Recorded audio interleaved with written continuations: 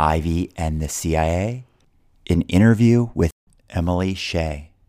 Hi, everybody. We have with us Emily. Welcome to our podcast. Hello, my name is Emily. I'm 25 years old. I'm a single mom. I have a 3-year-old, and currently I am running an ice cream shop in DC. It's called Marenco's Ice Cream in Eastern Market in Capitol Hill. And then I'm also taking a cybersecurity course at American University to try and, further my education, make sure that I can make something of myself for my son and that he has a legacy to build up after me. Emily, it's a pleasure to meet you. My name is Dan. I will be getting to know you along with our listeners as we ask you questions and you answer those questions. Let me tell you why we have this podcast and why we invited you on. So we put this podcast together to have guests from different backgrounds, different life experiences, so you could share your story. Because what we know to be true is that in order for somebody to live their best life, that it's not about staying in your bubble, right, and just listening to the same people all the time. It's about having access to people you may have never come across, and to hear your story and to hear the way you answer questions. You may say something to them they've heard for the first time, or maybe the 5th time they're hearing it. But the way you say it or something about your background or story may connect with them. And so that one thing you said might lead them to take a new action and have a whole new life experience. So we just want to hear your story and we just want to learn from you. And I'm excited to continue this forward. So I'll start with just some clarifying questions on your thing. Tell us more about, would you say is an ice cream shop, or is it like a food truck, or what is it exactly? So it's an ice cream shop. It's called Marenco's. My boss this is her 5th store that she's opened up. She's been around for over 15 years. Her kids grew up all over, building this ice cream. We have a factory in Silver Spring where we actually hand make our own ice cream every single day, and it gets delivered to all of our shops in so I have the shop in DC that I run and I manage. And then we have one in Montgomery Mall in Bethesda. We have one in Ellicott City.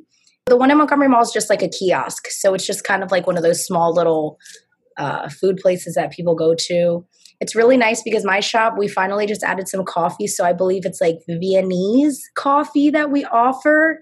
We're baking cookies. So we're trying to, get out there and really make money through the winter because it's going to be slow. And, not everybody wants ice cream during the winter, but managing it allows me to manage my own schedule so I can take the time to be with my son and then also take the time for school and make sure that I have, enough time, and just being able to make my own schedule helps contribute to being a single mom a lot better because I can be a little bit more flexible. So other than ice cream being delicious, what was the reason you got into that field of work? So obviously Corona happened and I really didn't know what I was going to do. And being a single mom, I was like, obviously I still have to pay for my child. My son still needs diapers. He still needs food. So I was like, I just don't know what to do. One of my best friends, her aunt, was looking to open this shop and wanted her to run it, but she was busy with her job at Topgolf and she was just not interested.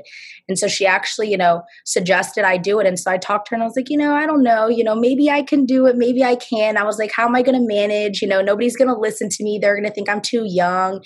They're not going to think I have experience. But I personally know from my resume that I went to college right out of high school, but I wasn't really serious about it. So I started working with my dad's moving company, and that gave me a lot of experience as far as like management and being able to lead like a team of people. And so when she told me that I was going to be managing it, I was a little nervous, but I knew that with my background and with the knowledge that I had and that I had from my dad, that I didn't think it was going to be that hard. Plus, I knew that I wanted to be able to make my own schedule. And that's really been like the biggest thing, is that having that flexibility to just be able to do that. And just to see how much you have grown over the years, because everybody here will find out that I've known you since you were born and that we will always have that special connection. Mm-hmm. You're like a little sister to me. I'm very proud of you. Not because life was easy for you, but I'm very proud of you of never giving up on yourself. very proud of you about that.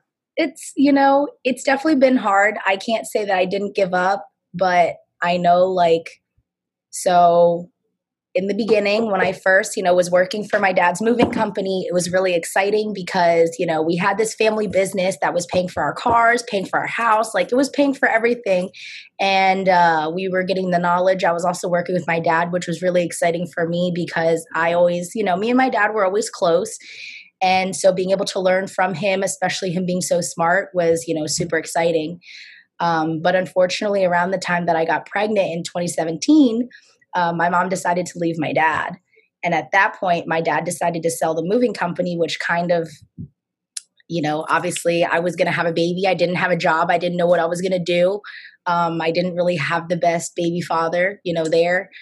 He's not really been there since, the beginning. So once the moving company got sold, we were living in a house and we actually had to leave that house because we obviously couldn't afford it. And at that point, I had my son. After I had my son, we basically had to move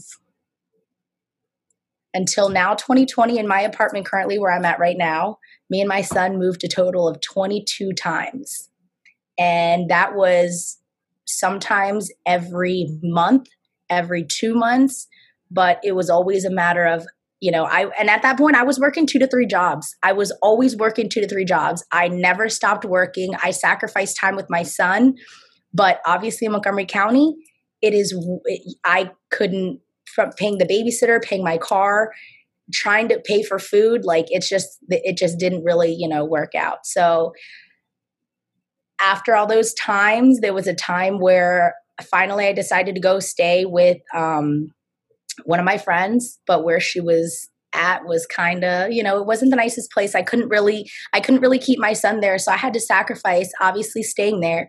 And I let my son live with the babysitter, which was probably one of the hardest times of my life, because imagine trying to take care of a kid, but not being able to go see your kid because every single time you go, you have to leave, and he doesn't get to come with you. You have to literally say hello, spend time with him, enjoy it, and then turn around and say goodbye and just leave. And that was probably one of the hardest things for me. And it got me in a really, really dark place. And so finally, I just was so depressed. I was so upset about it every single day. I just, would cry all the time. I didn't even want to go see him because it hurt me too much.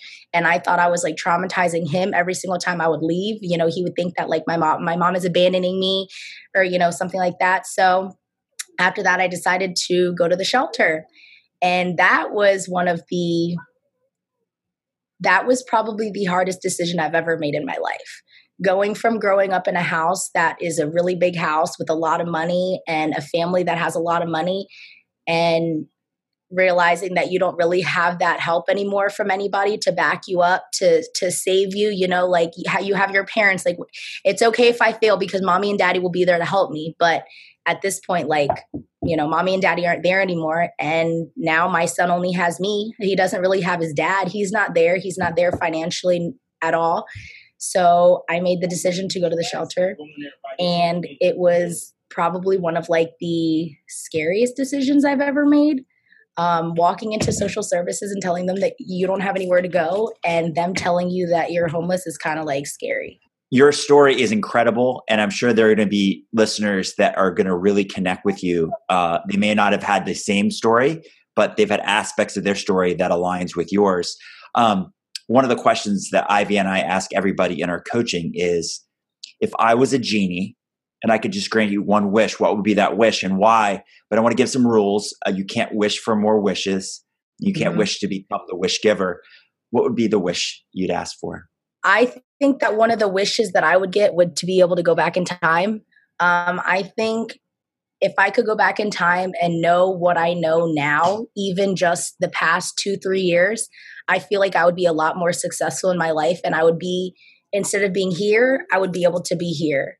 Because again, the knowledge that I've learned, the fighting that I've gone through, thinking that, I'm not going to have anywhere to live, or not knowing what my next step is, not knowing where I'm going to be, not knowing, having to tell somebody that you're leaving to go out to work. And then especially in the shelter, when you have to let them know where you're going, what time you're coming back. If you don't come back by a certain time, you get your bed taken away.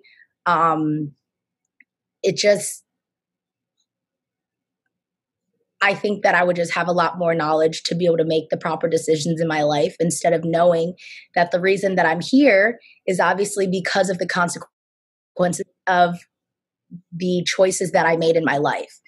And because I am the one who made those decisions, it's my responsibility to get myself out of that situation, no matter how bad it gets, because nobody made that decision for me. I did it all on my own. And now I have to live with the consequences that come from making a wrong decision. And it's not easy. It's not easy to overcome. Obviously, I have this as proof that, it's not easy, but I literally continue to fight as much as I can every single day now, because I don't just have myself to live for anymore. When I have nobody else to rely on, he has to rely on me. It's my responsibility to make sure that he's good and that he gets to the next place and that he learns properly and that he doesn't make the same mistakes that I made. I am curious. This is usually a connected or follow-up question to the Jeannie question, but you kind of combine them, which is if you had a time machine and could go back. So you're saying your wish would be to go back in time. So then the question would be, and you say you basically would have knowledge of the future, right? If you go back in time. But if you could give specific advice to your younger self, what would be that specific advice you'd give when traveling back in a time machine? So the one thing that I've actually been thinking about a lot, and this is a conversation I've had with a lot of people that I've encountered who I went to high school with and everything like that. When we were in high school, you take these classes that they tell you that are good for you. So the classes that you have to take that okay, I'm going to take pre-algebra, I'm going to take algebra, I'm going to take calculus 1, 2, 3, 4, and get up to where you need to be. We had this class in my high school, and we called it we basically called it the retard math class.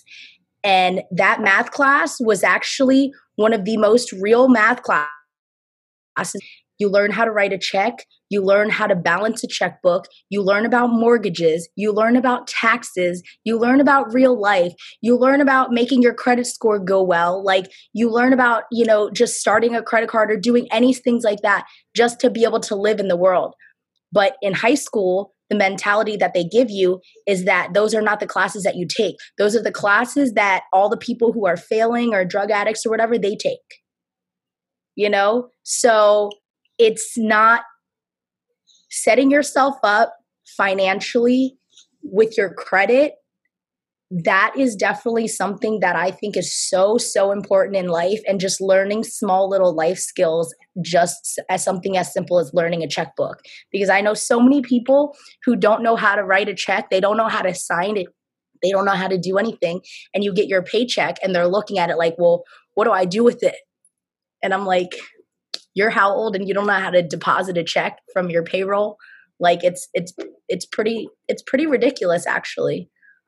Your life experiences have really, not only do they make you who you are today, but you have an incredible story that you're going to be helping a lot of other people, show them how to live successfully, show them how to overcome hardship, how to be resilient. And that's one of the things I admire most about you is that you are an overcomer. And when I see you, I still see, a part of me still sees you, that little girl in the diapers, right? And it's cute. I see it. You're like JR, your junior's age. But I also see you as somebody who you are keeping your family together. I remember that from one of our conversations. And my question is this: what person or persons have impacted you to the person you are today? I have this couple that when I was younger and I was in like middle school, I used to go to church with. They used to bring me to church every single Wednesday. And so her name is Chrissy and her husband's name is Chad. They have 4 kids. They have 2 older ones, and then the 2 younger ones are like, a little bit significant in age. There's probably like between the older 2 and the younger 2, there's maybe like 5 or 6 years, maybe I'm a little off. But throughout all that time in middle school, middle school was really hard for me. I was homeschooled. It was like an awkward time. My parents were fighting a lot. I didn't really have anybody there. So they were kind of like my parental stability. And that's what I had. Over the years, after I stopped going there and I went to high school, I kind of lost touch with them. And then I had the baby. After I had the baby, Miss Chrissy actually reached out to me and, she's like, you look like you're doing so well, blah, blah, blah. Come to find out that the doctor who delivered my son delivered one of her kids too, which is super crazy because, what are the odds that the doctor who delivered my baby delivered your baby too?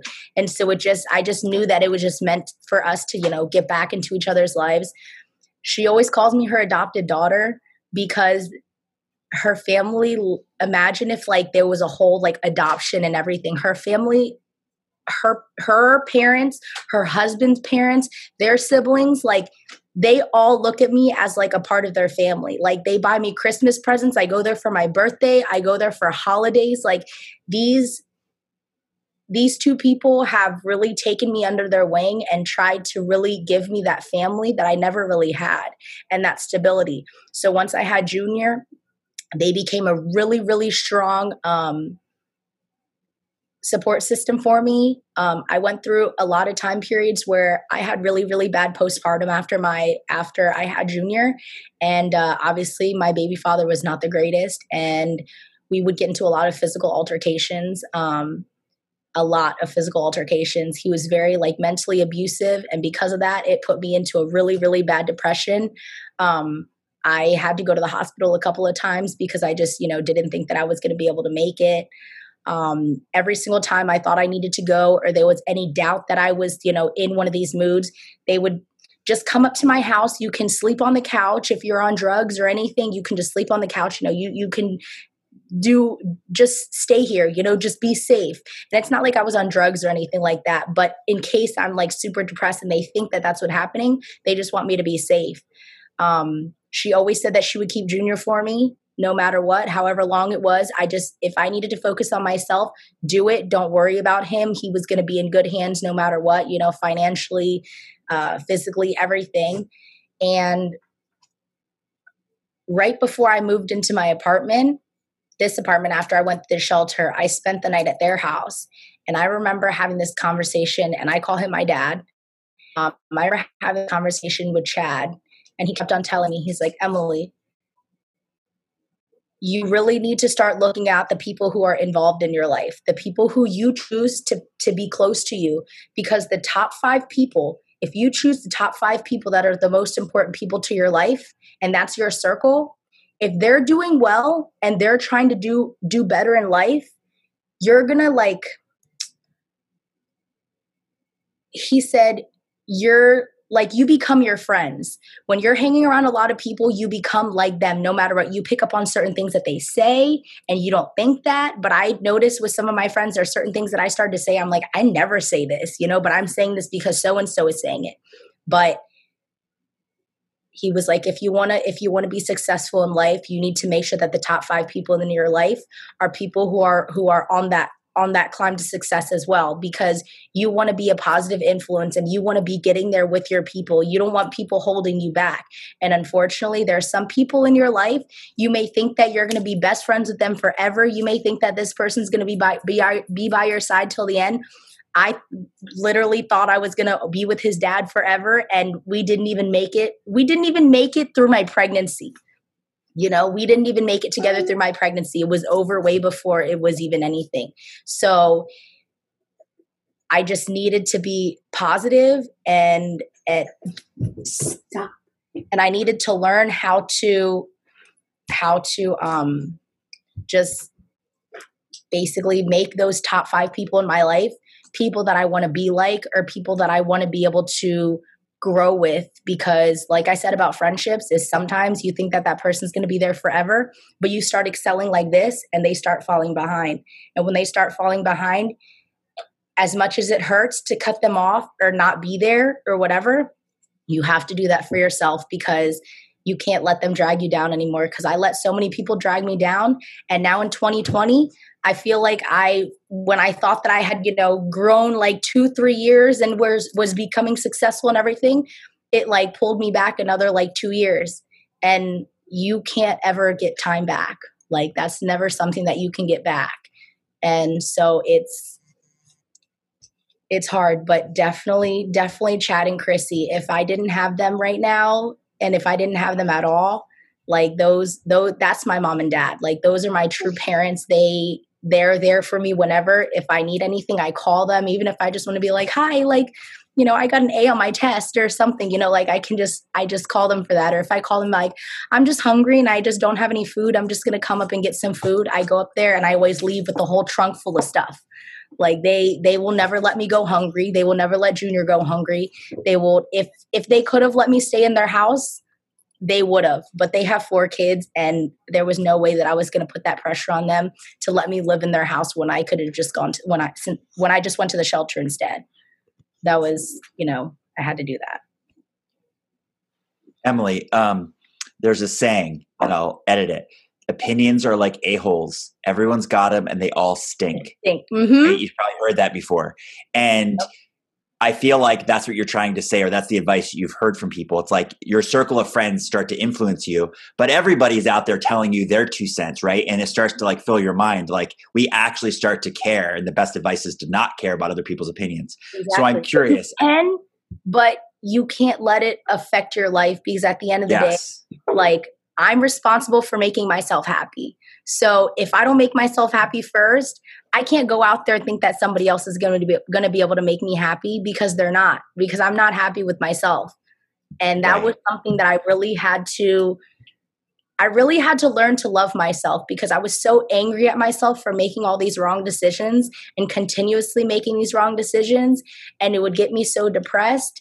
And then I never really learned my lesson. And because of that, I actually ended up having a miscarriage in March, right before Corona happened. And that was something else. And that was another struggle. That was probably one of the biggest struggles that I've ever had to go through in my life. Like, and I knew that I was going to be a single mom of 2 kids, but I still made that choice that I was going to keep my baby. So when I ended up losing my baby, I cried every single day. I didn't know what to do with myself. I didn't know how to continue living. I didn't even know how to get out of bed and take care of my son, because it was just one of those situations where, like, I've lost people, I've lost friends, but like losing something that you physically carry inside your body. And it might have only been like, I was only about like 2.5 weeks, but I was already popping. Everybody already knew I was pregnant. Like, it wasn't anything that I could hide anymore. And it actually landed me in the hospital at the end of July. I was in the hospital for about 5 days. They locked me in the psych ward because it just got to a point where I was texting one of my best friends that I've been friends with since I was in kindergarten. And I don't even think anybody knows me as well as she does, but I just kept on texting her, and she knew something was off.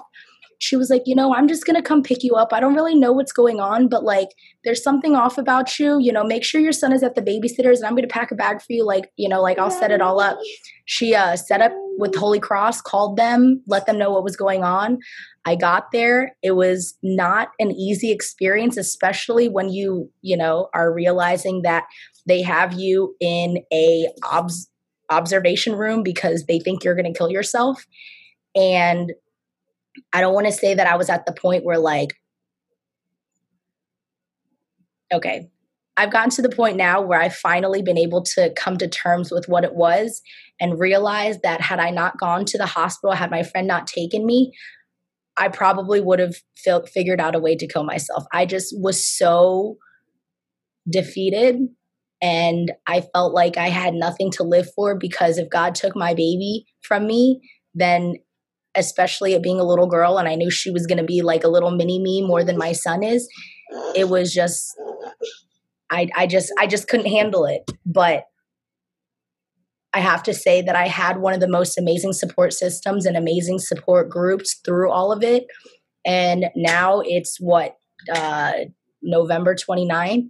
And I think the last, like, my due date was October 3rd. And that might've been the last time that I cried. But I woke up on October 3rd or October 2nd, and I woke up with like my chest, literally, it felt like somebody was stepping on my chest, and I couldn't breathe, and I started sobbing. I started panicking. So I had a panic attack. I had to call 911. I went to the hospital, and literally all it was that the doctors basically told me that it was like a broken heart. And after that, I, knew that it was hard and it was going to be really hard. But every single day now, like somehow, I don't know how, but I've changed my mentality to kind of just realize that, okay, yes, it got taken away from me, but there's a reason for it. There's a reason that it happened. It might not have been, the best situation, but even something like this, if I can reach out to somebody and let them know that, obviously miscarriages are super common. I didn't know that. I knew nothing about that. But it's okay to cry. It's okay to not be okay, because in that situation, I realized that I'm never going to be okay. I will never be okay. But every single day, some days I'm going to be okay and some days I'm not. And that's just how it is. And that's okay. And it's okay to not be okay. And that's what I really had to come to terms with, is that it was okay to not be okay, because I just thought that it wasn't okay that I wasn't okay, and that I had to figure out a way to get over it and move past it. But when you lose a child, whether your child was living or your child was inside you, it's something that it changes you in a way that you become a different person. And after I lost my baby, I think that I've become a completely different person in so many ways. But again, like I said, coming to terms with the fact that you're not always going to be okay is what gets me through the day. So you've had obviously an incredible life experiences already so far. And I think a lot of people are probably listening to this. There's tons of mothers out there who have lost children in miscarriages, and it's beyond sad, obviously, to go through that. Now that you've had these experiences and you said you've grown and you've become a different person, what one piece of advice would you give the listeners to help them live their best life? The biggest thing is that most people tell you when you have a kid, especially when you have a kid young, your life is over.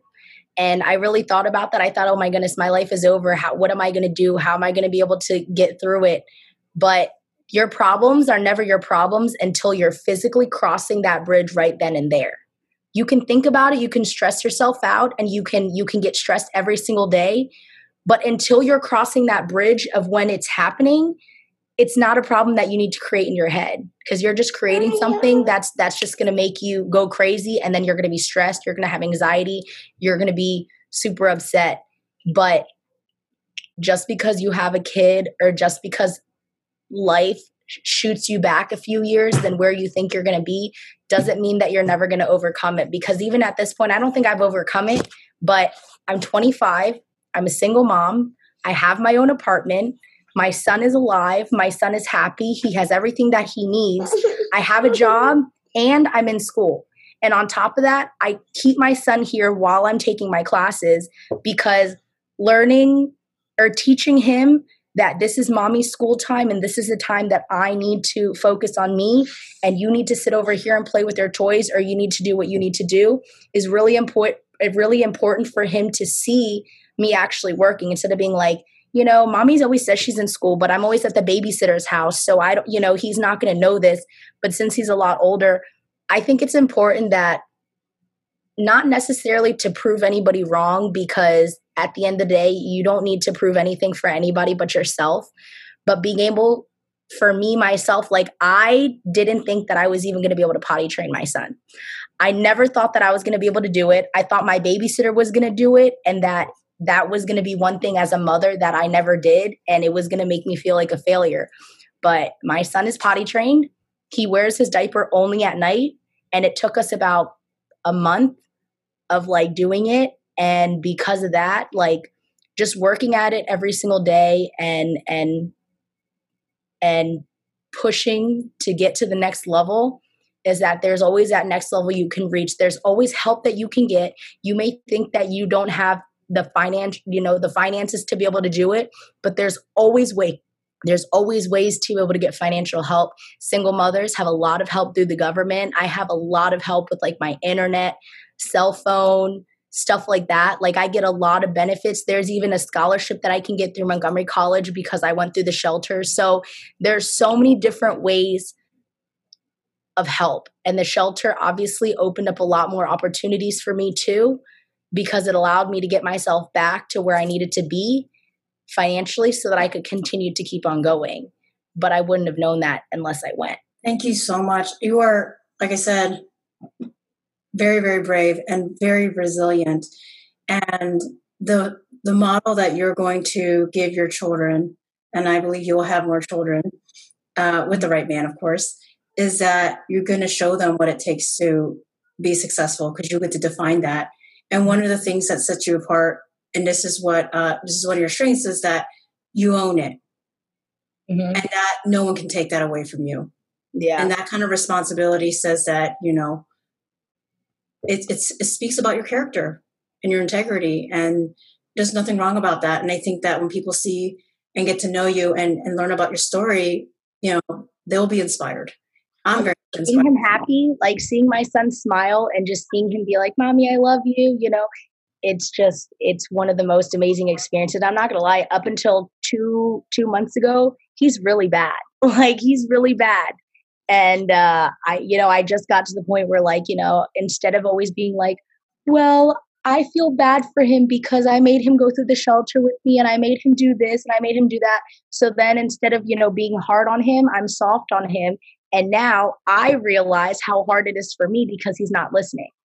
So it's not okay for me to just be this softy and think, oh, just because I did this for him, I did this for him, I did this for him. You know, but I owe it to myself to be firm and be a good mother. And part of being a good mother is being able to discipline your child.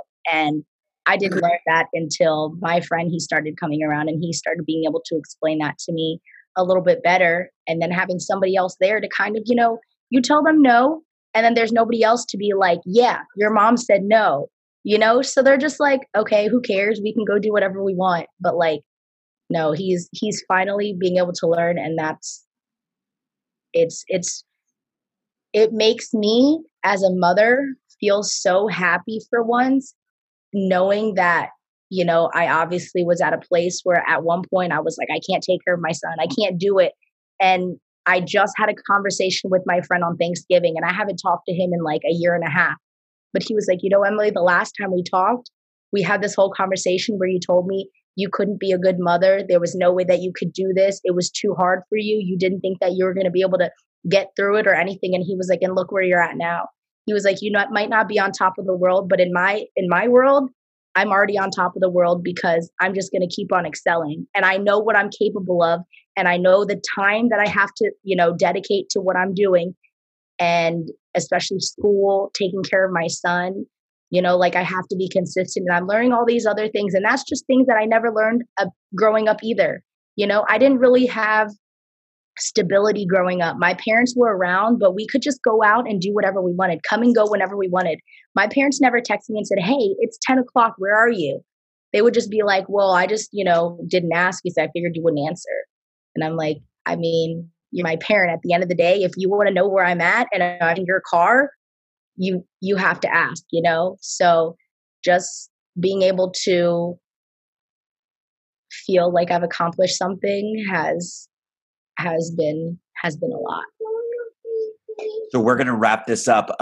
For those people who have listened to you or watched this tonight and would like to connect with you, first, are you good with that? And what's the best way for them to reach out and connect with you? Yeah, no, I'm absolutely good with that. I always want people to feel like they can connect with me, because when I was going through my shelter and I was going through the situation that I was in, I know what kind of friend I needed, and I know what kind of person that I needed that I wish that I had there. And going through that process, obviously, and being able to do this is allowing me the opportunity to be able to be there for somebody else the way that I needed somebody to be there for me. And so I know that everybody I reach out to, or everybody that reaches out to me, like, you're never going to be alone anymore, because I'm always going to be here. So unless something happens to me tomorrow, you know, like, I'm here to help you through the situation. But probably the easiest would be through like Facebook. You can find me on Facebook. I can give my email. What is your email address? My email is EM period H as in Henry, S as in Sam, IEH, the number 910 at iCloud.com. And then my Facebook is just my name, Emily Shea, HSIEH. And then it just has parentheses. It has my Asian name. But it's probably easier if you email me first. And then if you want to connect on Facebook, I can probably add you. Thank you so much for your time, Emily. I love you. I love you. Thank you guys for having me on this. I'm really excited. It was really awesome. To learn more about Ivy and the CIA, go to ivyandthecia.com. To learn more about Dan Crum, go to dancrum.com.